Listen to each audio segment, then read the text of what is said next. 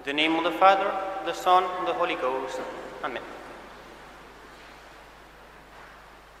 Dear brethren, the leaders of Jerusalem decided to send a delegation of the most knowledgeable, so the Pharisees, to question St. John the Baptist. We can understand the process very well. So, St. John the Baptist starts to be known by his life of holiness and speaks about the Messiah.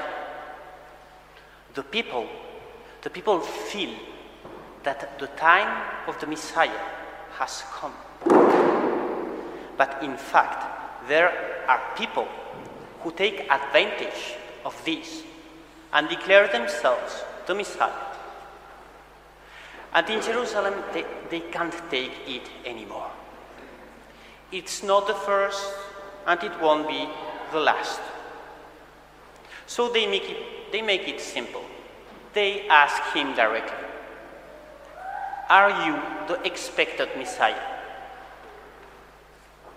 And St. John the Baptist gives an answer that may seem strange to us.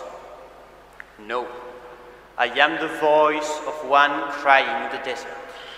Make straight the way of the Lord." For us, it's strange, but the Jews immediately understood what he meant. He was preparing the coming of the Messiah. But why did they understand this? For us, it's much less clear. Why can crying out in the wilderness prepare the coming of God? In fact, this is a prophecy of Isaiah, speaking about the return of the Jewish people after the captivity. For 4 centuries, the Jews were captives in Babylon, and there was nothing left around 600 before Christ. So a good king decided to put an end to the suffering of the people, and so they were set free. What was left of the people were able to return to the promised land. And it was a long journey from what is now Iran to Jerusalem. Thousands of miles through the desert. In the prophecy, it is clear that God accompanies his people all the way. And so, according to the custom of the East, the Middle East at the time, a herald is in advance to warn that a king is coming and that the road must be repaired. In a spiritual way, the Jews knew that this pointed to the Messiah, the Christ who leads his people to salvation and who is preceded by someone who announces him. So, St. John the Baptist indicates that he is announcing the Messiah and that they should prepare themselves. Unfortunately, the Jews at that time did not understand how to prepare themselves. Thinking of an earthly king, many, sensing the Messiah was coming, prepared themselves by stockpiling weapons. And as a result, the Romans retaliated by gathering together more and more legions. The result was the destruction of Jerusalem, the burning of Judea. How did St. John the Baptist ask to prepare? As we know, the paths and ways that the herald asked to make straight are our souls. They must be made straightened, free of all moral obstacles. Otherwise, Jesus Christ would stop and take another path. And this is why preparation is important. If If we were enjoying the joy of this Advent Sunday today, it is because we have been preparing for a fortnight already, and we see the end approaching. Preparations are important, you know that. If a great feast arrives, but unexpectedly, we taste the moment itself, that we will easily forget afterwards.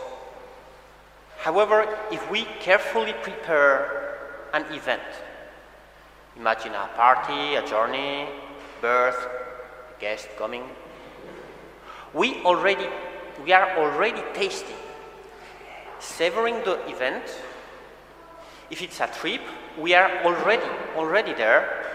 If it's a party, we've been to the party many times before we get there. We have taken care of all the details. That is the mission of St. John the Baptist, to prepare. If the summer holidays for some people take a year to prepare, if a move takes us months, how much more the birth of the Savior, announced since Adam and Eve, needed to be prepared. In this joy of preparation, we must look at where we are in our preparation. For our souls, do we read spiritual things from time to time, especially now in Advent? Life of Saints, something?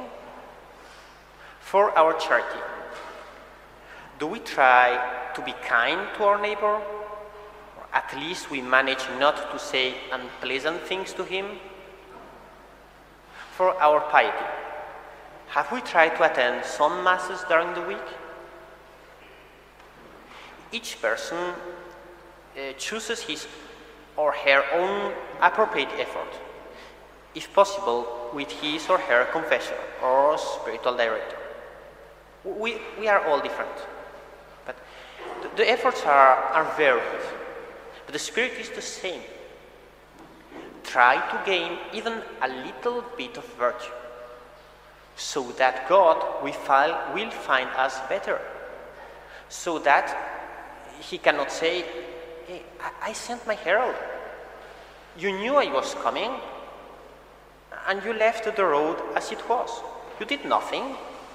Since I cannot pass through such a neglected road, I'm obliged to go around you." Our aim is to offer God what we can. In our smallness, we know that it is not much, but that is exactly what God wants. And God will take our efforts as a father takes the gift of his little child. In itself, it doesn't look like much, but the father takes it as the greatest gift of this world, because it has been done with great care, and it has taken time and energy. So let us think of God, let us think of the efforts to be made, and let us know how best to prepare the ways of God in our souls and the souls of those entrusted to us. In the name of the Father, of the Son, and the Holy Ghost.